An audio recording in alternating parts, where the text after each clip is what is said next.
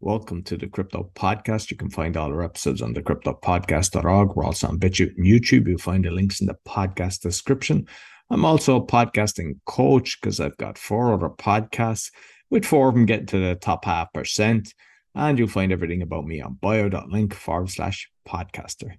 Today, my guest, he's the CEO of Pennyworks. Please welcome Ivan Zhang. Did I pronounce your surname correctly?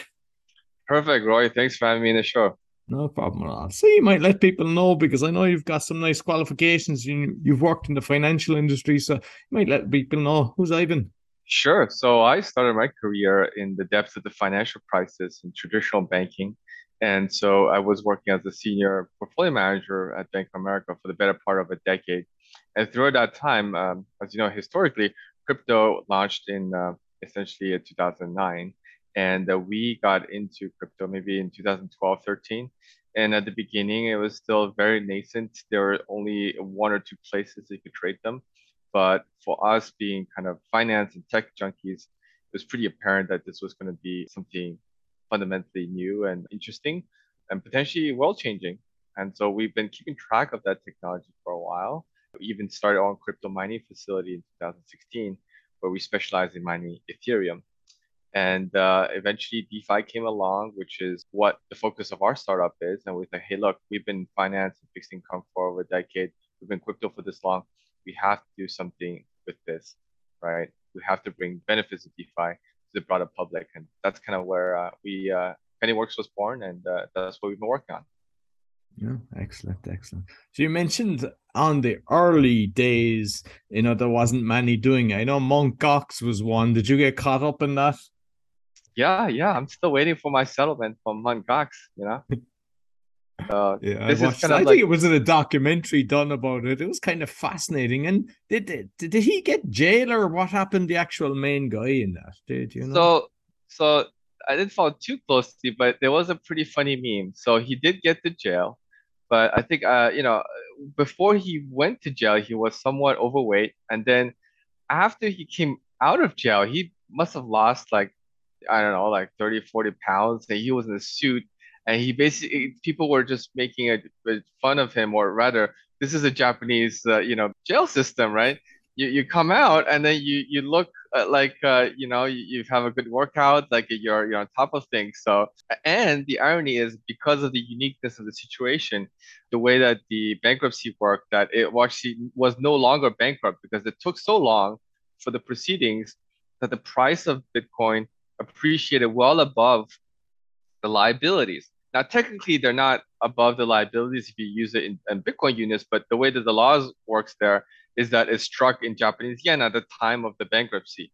So what's happening is the total asset of this bankrupt entity is actually much higher than the total liabilities that are owed to the creditors. And so they had to change it from a bankruptcy to a rehabilitation, which means okay, now they're going to be back in their company. So you end up being that potentially this person that would otherwise been in jail for the rest of their life comes out and potentially is a millionaire because he's technically is an owner of a company that now is worth billions of dollars, even though it was previously defunct. That's unbelievable. And I think they came out saying that somebody in Russia had actually got it. But has that been confirmed that the actual person I mean, who knows? It could have been all in-house. I mean, unfortunately, like it's probably impossible to figure this out, isn't it? Yeah, yeah. I think, well, so there's two kind of separate initiatives. One is like working through the bankruptcy, which is essentially all the people, the lawyers in Japan were doing. I think that there might have been some people that are trying to recover the crypto, but at that point, it was so early in the day. I don't think that there was good infrastructure to figure out, especially like the flow of funds relative to what we have today. But even then, it was still a substantial amount that was left over. And so what people were saying is like, look, let's if you were trying to wait for that, that would drag on the case even longer. And it's already been over 10 years, right? So imagine if this had changed. Oh, we recover another 50 Bitcoin or 50,000 Bitcoins, then you have to do a huge reallocation again and recompute some of these things. That might even take longer. So I'm just excited that like at some point this is gonna get settled and I'm gonna get a small check back for whatever I was lost. Oh, excellent, excellent. So you mentioned about the mining that you were doing the Ethereum. So, like, where were you actually doing that? So I mean, I'm based in United States, right? So we were doing it in the United States. And at the beginning, I was just playing around. So we would go to the electronics store, so the big one in the United States called Best Buy, and we just call them and say, "Hey, can I have some graphics cards?" Yeah, yeah, we just got some today. It's like, okay, how many do you have? Like, a handful of these, handful of that brand. Okay, I'll take 15. And then they're like, "You're you're not, why are you buying 15, right? Like, are you a wholesaler? We're not allowed to sell to other, wholesalers." And I was like, no, no, no, I'm doing this legitimate thing. I was like, well, who games with 15 graphics cards? I was like, no, I'm not gaming. I'm doing crypto mining. And then they're like, what? I said, well, it's this thing where you use GPUs to solve hash functions. And then, obviously that discussion didn't go so well, but like they understood that it was a legitimate business. So they were like, okay, fine, we'll give it to you. And so that's how we got started. And the funny thing is that we did do Ethereum at the beginning and not Bitcoin, simply because we felt that it was a little bit more resilient in terms of the long-term capital investments because ASIC chips were innovating very rapidly. So you would buy something and essentially would get outdated very quickly, whereas GPUs, the life cycle of that was pretty long. So there was an opportunity for us to just make an initial investment and actually have a pretty useful life for the mine before we had to just throw away the hardware. And with prior to the split or going from proof of work to proof of stake, did you get caught with the kind of energy, the electricity prices going up that kind of made it no longer viable solution to be mining? Well, it wasn't actually. So, I mean, we started pretty early, right? So what happens is you had like the 2017 boom, right? And there's the 18 crash. So during that period, it wasn't that the electricity prices were moving because if you have a large facility, right, like you sort of have contracts where you know what the price is going to be, right? And the producers like that because they know that they have a stable demand, and then you like that because you have a stable supply. The bigger factor was like, well, you have a price that went up like 10x and then it goes back down 90x, right? And so the issue is that when it was going up 10x, everybody wanted to become a miner, right? So now the profit margins get squeezed, and then when it comes back down, invariably, people were mining unprofitably, and so there is like this ebb and flow in the market that is kind of like a moving average of the price, right? Because it takes a while to get your machines online, so you see the price coming up, and you have to build the facility, do all the logistics stuff. So in practice, what ends up happening is that you only benefit when prices go up pretty aggressively and then you benefit for a good few months, and then people catch up, right? Because then by that time they've already deployed the capital. So it is a pretty difficult business, I think overall in the long term, because you have to constantly reinvest to make sure you have the latest technologies so that your marginal cost is lower, right? But when you do that, you also suffer a lot of depreciation. And so it's very difficult to make sure that incrementally you're always mining both profitably at the margin, so at every unit, but also being able to recoup your cost of capital. It's similar, I would say, even to traditional mining. Like if you were doing gold mining or something like that, right? Like different people start mines. It's a little bit So it's more, like the traditional one was the guys selling the shovel and the jeans. It's like the people selling the yes. processing units are the ones making the money. No, really, wasn't it? Yeah, yeah. I mean, think about it. Like Nvidia stock was going through the roof, last few years, and how many billions did they added to their market cap? And I don't know that all the miners combined ever extracted as much money out of Ethereum than just Nvidia's from selling the graphics cards. So definitely, that's a good business to be in but not so much if you're the miner. So what with when it's changed over now? Is it that you're going looking at a Bitcoin now, or what's your kind of plan? So I mean, the irony is that when we started in 16 or 17, there was already talk that it would move to proof of stake in 2017 or 18. So we were like, hey, look, at best we're gonna get like one more year out of this, right? That was our expectation. Now then, 17 and 18 passed and 19 passed, and there's like no more words about it. And I'm like, well, you know what? Maybe this will actually last.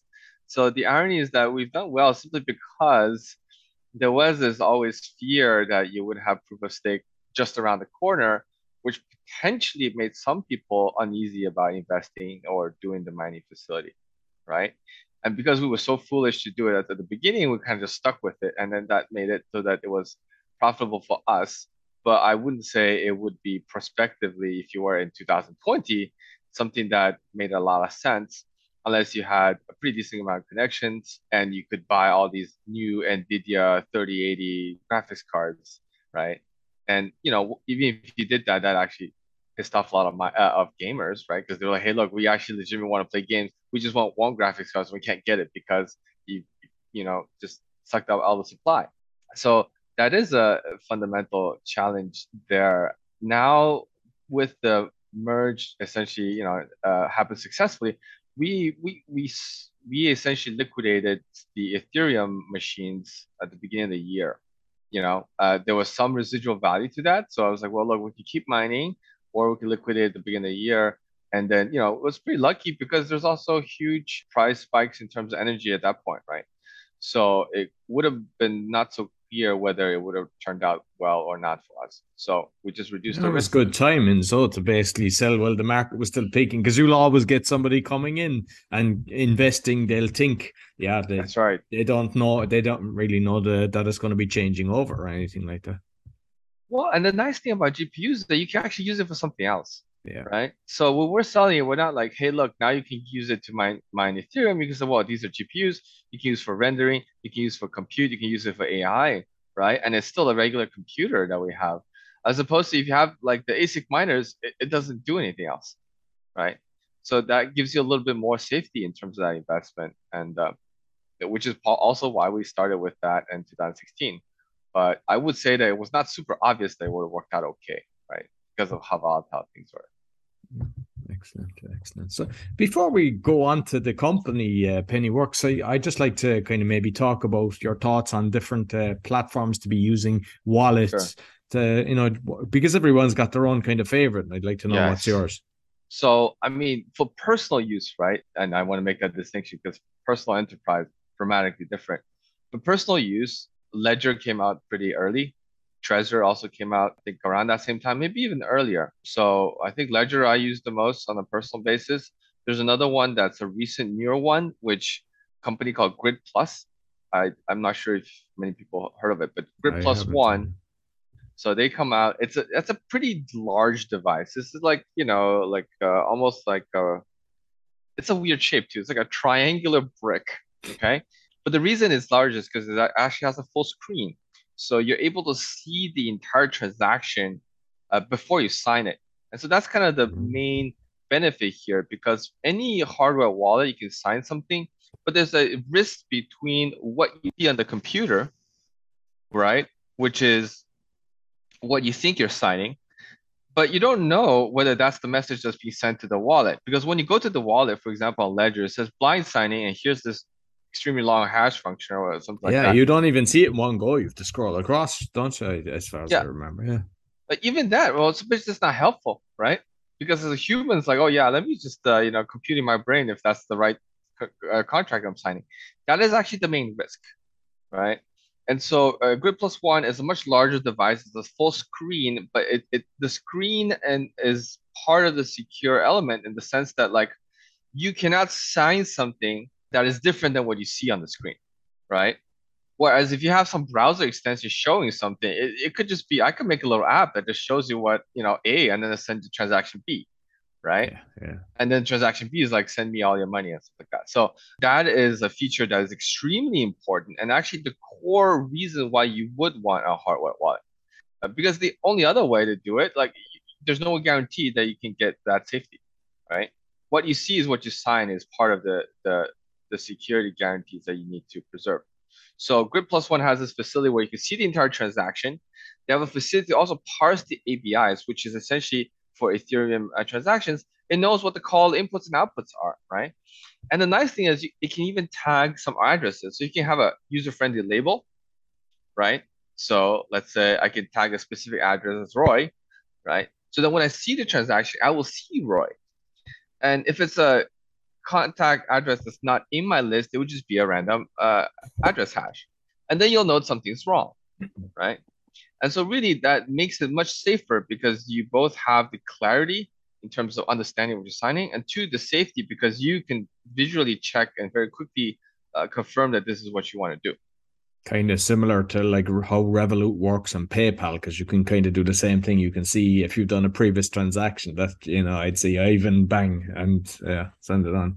And how much are they, that system? How much is it, do you know? Yeah, so the reason the Grip Plus One is so big, well, it has some other features about it, but it is kind of expensive. So it's like a few $100s.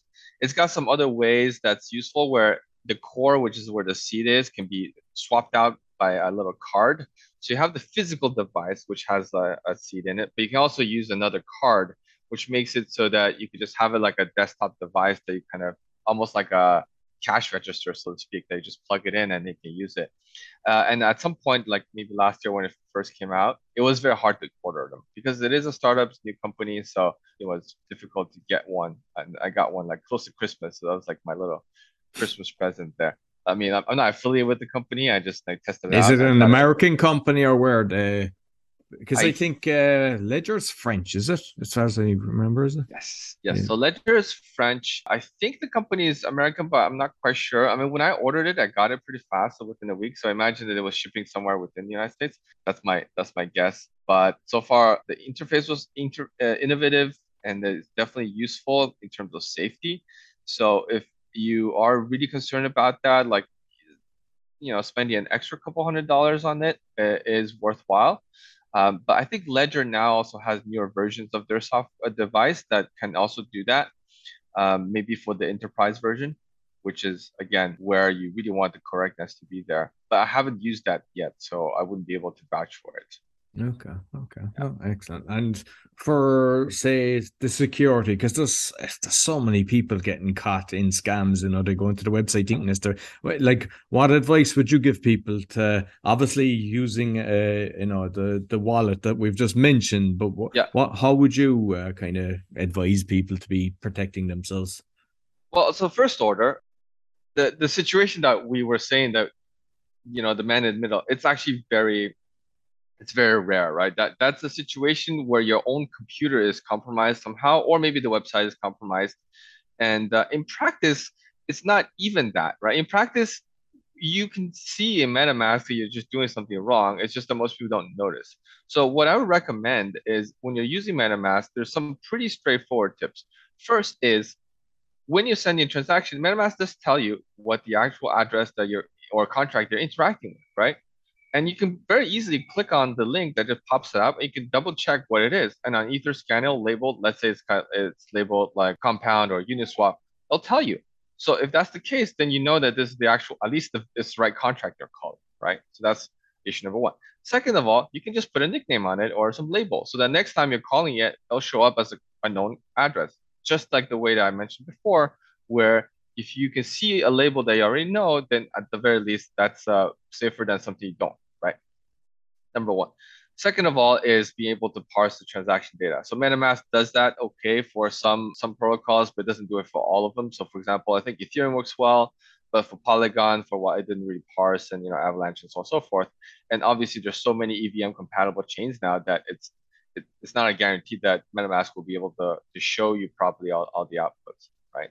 But that's like the first order of defense. It's like, are you actually calling the right contract? And you can see that in MetaMask before you do that transfer, right? A second of all is there's also a tool that just shows you all of the approvals you've had for specific tokens, and that's actually also available on Etherscan. So you can go and say, well, this is my public address, right? What are the things that I've provided approvals to across all the tokens? And you can list them out. And if you think, oh, I'm not using that anymore, you can just specifically go out and disapprove them so that you don't have any potential leaks in the future, right? Part of the challenge is that some of the contracts, they're all upgradable, which means that, okay, if I approve this contract, but then the code actually changes, it could still be compromising, right? And so that is another way you can, maintain your, I would say, crypto wallet hygiene. And that doesn't require any additional investments. It just requires you to be 30 seconds slower for whatever it is you're doing. Now, unfortunately, if you're trying to like fight for an NFT mint or something like that, this advice would probably make you lose out. But maybe 9 times out of 10 is better be safe than sorry, right? Yeah, yeah, no, definitely, definitely. And like coming from a kind of financial background, looking at the regulation with the Hmm. crypto, I just like to know your thoughts on that because I mean my own experience with the financial, especially when we saw the crash, there's so much trickery going on with central banks that a lot of people have lost faith and they think that's why Bitcoin was created. But like regulation and kind of how central bank are kind of liaising and taking this on board as well. I'd like to know your thoughts on that. Yeah, I mean, first of all, there's no one regulation, right? Obviously, there's the European set of laws, there's the regulations in the United States, and of course, every country should have their own policies on this. But fundamentally, the intuition as to why the regulations are there is that they really do want to protect the consumers from scams and frauds and things like that, right?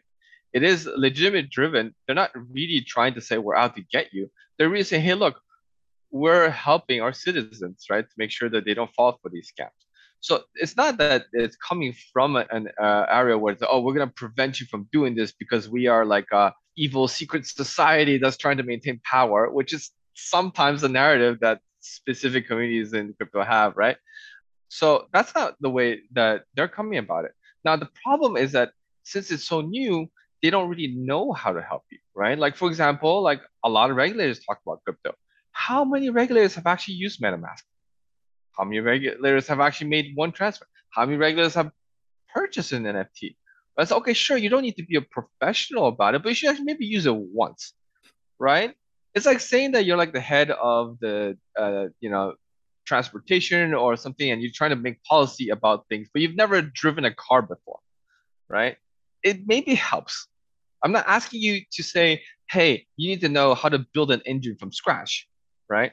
But if you're gonna make traffic regulations, maybe you should know how to drive, right? And So because I saw that they brought in, because I had learned, I'd done an online course, it was free, with Gary Gensler on MAT. So I know that the American government brought him in. So obviously he understands it a lot better than the rest of them. But I don't know, is he still involved in it and where it is with him on that? I mean, I think I'm just from what I'm seeing in the media, right? There is a basically definitely the folks in the crypto community are somewhat disappointed because yes, there are securities laws. These laws are very established. They've been built nearly 100 years ago, like now 1934 or something like that. So it's not like we are saying, hey, look, we're going to completely disregard 100-year-old laws, right?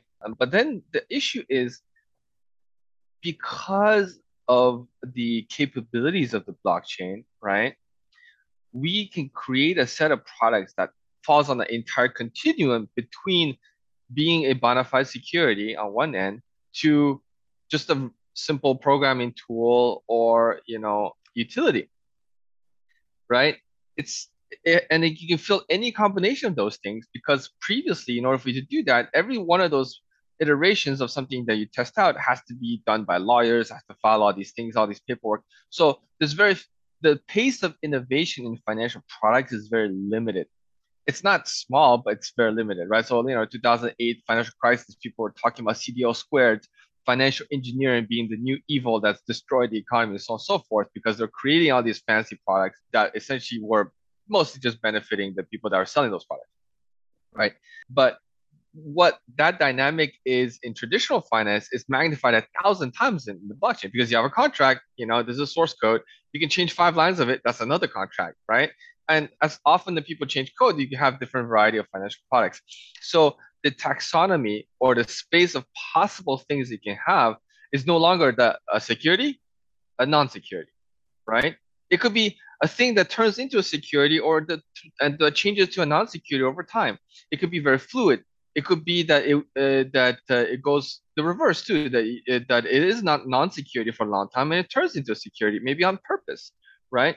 There's no such taxonomy in securities law. They're just you start and it's a security, or you start and it's not a security, right?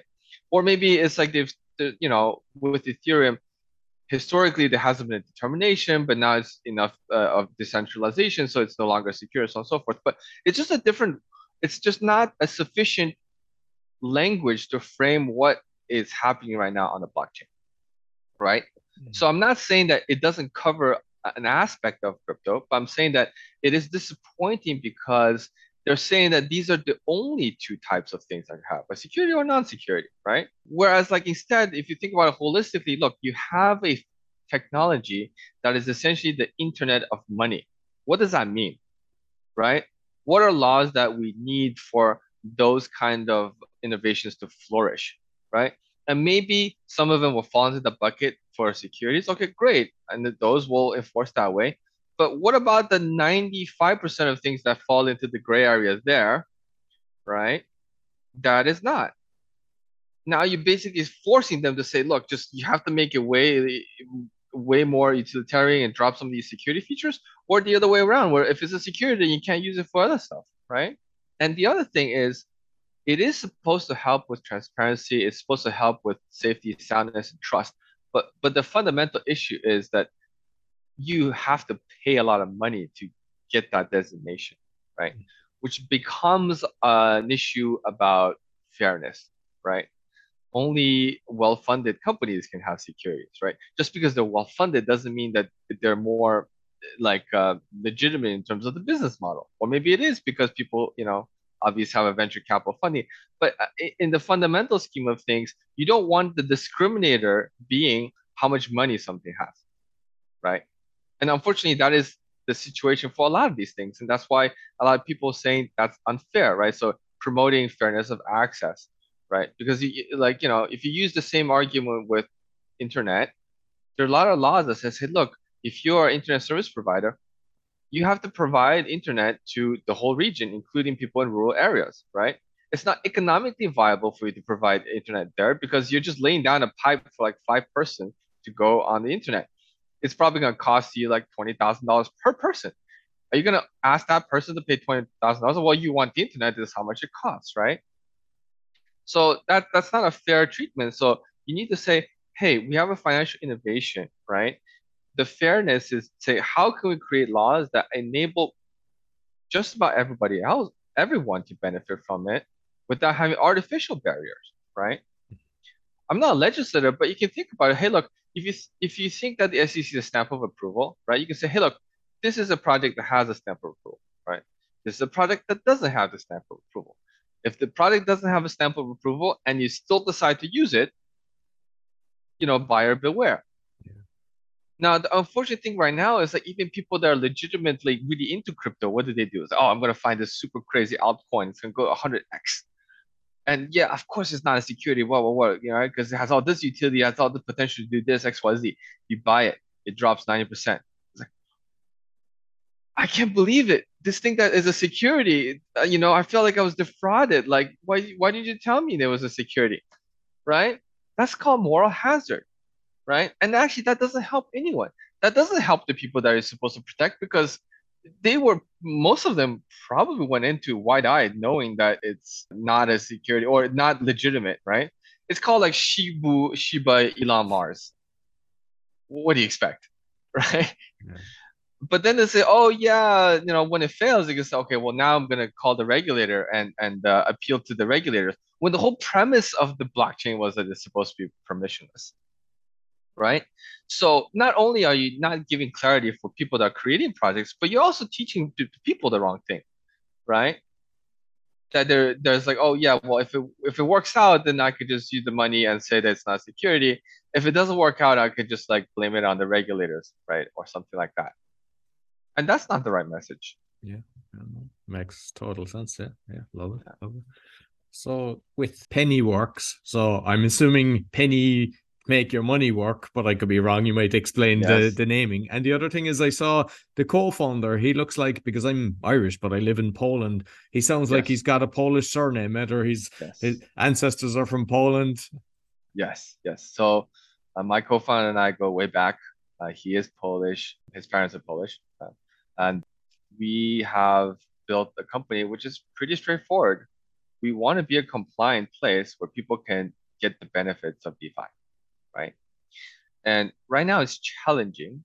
It's not challenging in the sense that it takes a long time to do because you and I, if you go on, you can probably spend 5 minutes to participate in DeFi, or if you didn't know about it, you can learn about it for a few hours. There's nobody preventing you from doing that, right?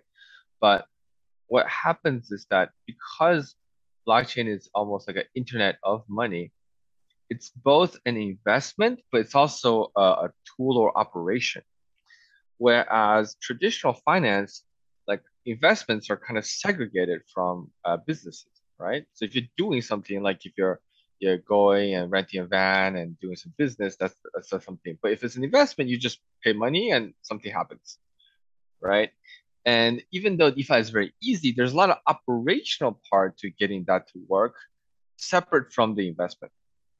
And traditional businesses are just not set up to deal with that, right? So like, oh, I'm a business. What I'm gonna do? I have some cash. I can put it in a bank account, right? And then I earn some interest. Not a lot, very little, but I earn some interest, right? Or I can invest in another business, right? Rent some a place, start a store, all that stuff. That's like operational, right? Well, DeFi sits in between because I have to first get the crypto wallet. I have to decide which protocol, I have to place it into it. I have to manage it and look into it, rebalance, so on and so forth, right? So it becomes a lot more operational. And also, if you're a business, maybe you don't have expertise in that because it is difficult to make sure that you're safe in crypto, right? If you've been doing it for a while, yes, it's pretty second nature, but tons of people get scammed. Will you invest enough effort to understand that business, right, of DeFi, just so you can earn a few more percent? And most people say no. It's like, well, I have my main business, which is XYZ, right? Selling donuts, whatever. Um, and I want to offload the investment part to something else because that's how it's typically structured right now. So what we're doing here is I said, look, we're providing a traditional finance interface to DeFi, right? So traditional businesses, when they look at us, it's like this is an investment, this is an actual security, it's compliant with securities laws, right? And we know how to interact with that because we do that all the time, right?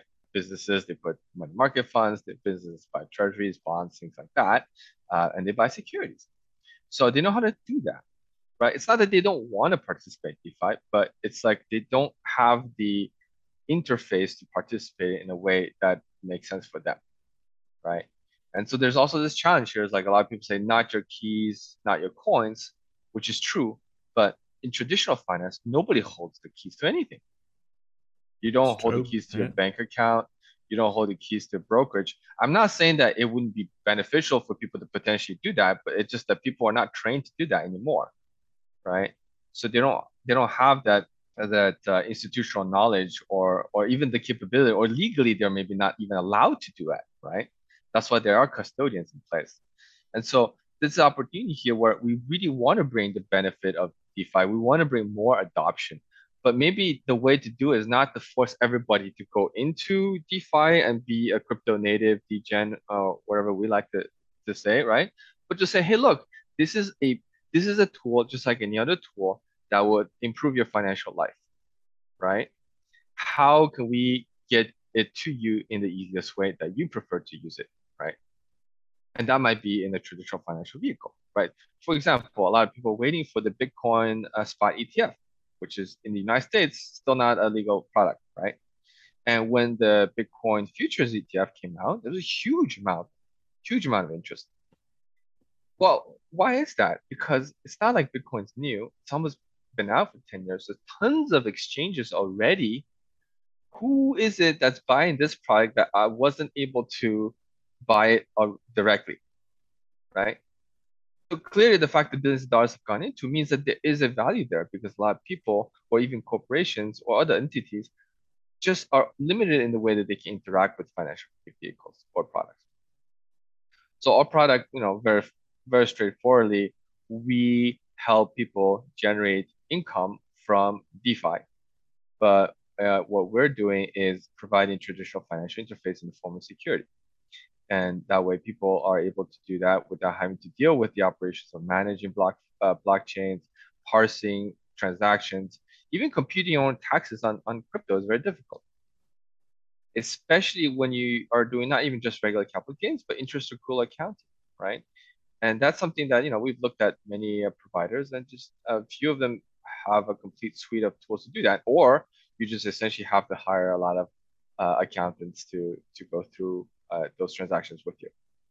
Yeah, I've had a guest on actually where it works in the States and trying to get it organized in the rest of the world, but the trust to get over the capital gains legally that you don't pay the capital gains on it, So I mean, obviously that's when you're trading big volumes because it takes, it costs a lot to get this set up at the start, but there's ways of actually, doing that. Yeah, yeah. So it is a whole suite of challenges. And even if you were an individual just trying to just do that, like, okay, well, it's fun. So if it's a hobby, you'll spend the time. But if it's not just a hobby and you just really want the investment portion of it, uh, the fact that you need to invest in the an accountancy, let's say you even have $100,000, right? And let's say you do pretty well, you make like 10%, but then now you have to pay $5,000 for an accountant to go and figure it out because what you're doing is relatively cutting edge, so to speak, right? So then you kind of nullify all the benefit, even Yeah. though you had the decent foresight and you did all the right things, but then you're gonna spend a lot more time on the accounting, which is the last thing you want to do, right? And my experience, because I've had a lot of companies in a lot of countries, Yeah, most accountants, they don't really, they're more tax collectors, to be honest, from my experience. I read kind of revenue books or guys that work for revenue on what your allowances are. They'll never tell you. And I mean, I've experienced that in a lot of countries and yeah. different entrepreneurs that I talk to as well. Whereas you say, can I do X, Y, and Z? Oh, yeah. Can I do this, this, this? So instead of paying tax, you get a rebate. But they don't seem to have your back, and which is a shame. You'd assume that they'd be trying to reduce your tax bill, but it doesn't seem to be the situation. Well, I mean, I think part of the challenge too is that because it's so new, right? It's difficult for them to be very confident about the tax determination of things, right? Especially when the governments are not super proactive and say, oh, by the way, this is how you should do it. And now the irony is that it's actually the IRS, and in terms of the United States and how things are treated, is actually a little bit more clear than the or a little bit more proactive in determining what is and what is not a taxable kind of event, right? And part of it is because very early on, the IRS says, hey, look, let's just treat crypto as like a physical good, like a chair or a table or something like that. So legally, even if you sell a table at a gain, you should be reporting taxes. Just like if you go in a yard sale, right? If you bought something $100 and you sold it for 150, that's like a capital gain.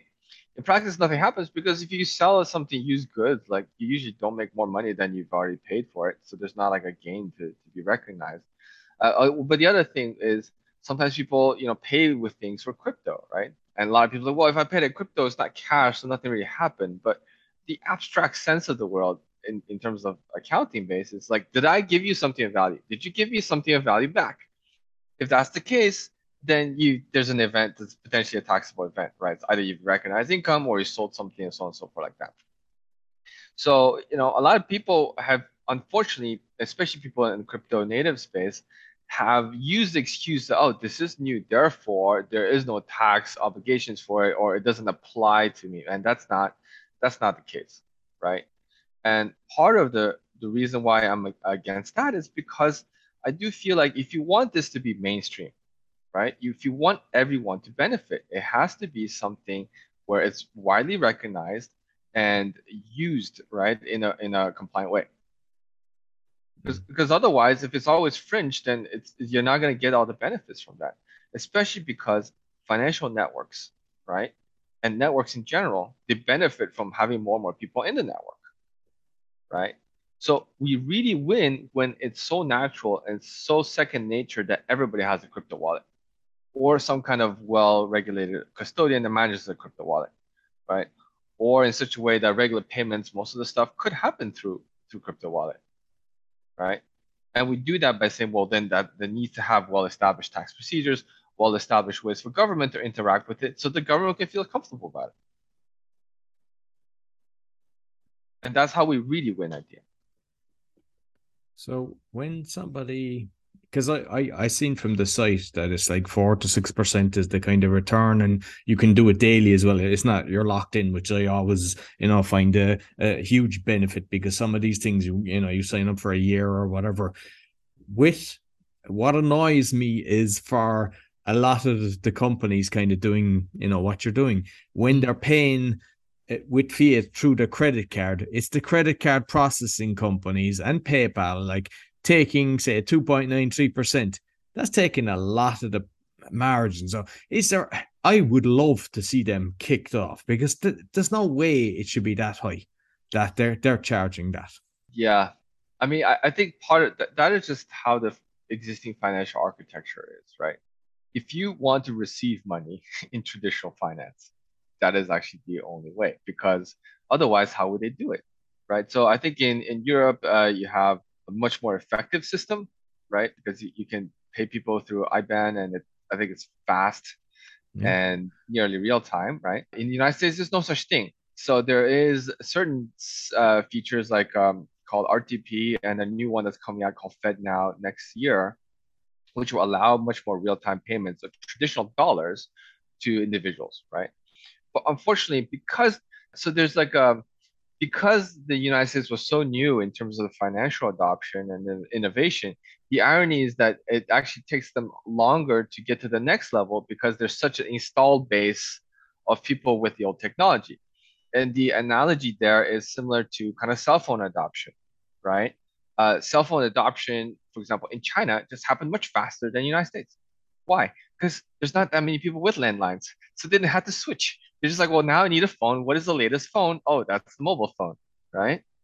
And so that's kind of part of the barriers to entry. So the United States was kind of first, and a lot of the developed countries have these systems already in place, which means that then you have to switch, which is a much more expensive cost than say if you just didn't have a system, there's nothing workable, then I'm just going to use the latest one that works for me, right?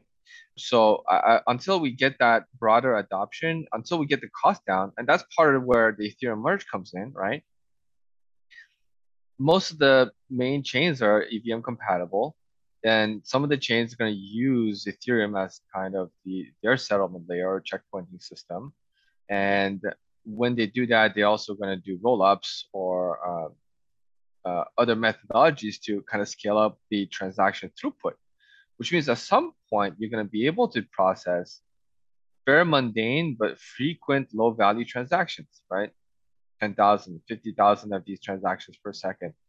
And when that finally does happen, there could be a point where, hey, look, I'm just going to go and then load up my crypto wallet and then I can just use it for day-to-day transactions because incrementally I can pay 0.005 cents to buy coffee there or 25 cents with my traditional credit card or debit card or whatever. If I have a business, I'm accepting it that that's what the cost I'm paying, right? And 25 cents, maybe it's not that much, but it's a huge difference if you're a small business and most of the things you sell, like if you're a coffee shop, you're selling $5 things, right? And it's not Um, just that, actually. It's you don't get the money immediately. They're normally like right. 30 days later. Whereas when you're doing it on the blockchain, you're getting it Yeah. instantly. Yeah. And so some people don't appreciate that cost, right? So what happens is that anytime when you have gaps in which two events happen out of sync, what you need is some financing, right, to bridge that gap, right?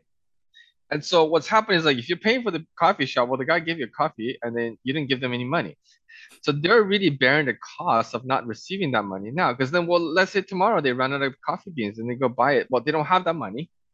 They have to then either borrow the money or have a stash of cash that they need to do that. So when you make transactions atomic in the sense that the cash transfer at the same time as the coffee transfer, there's less need for additional financing, right?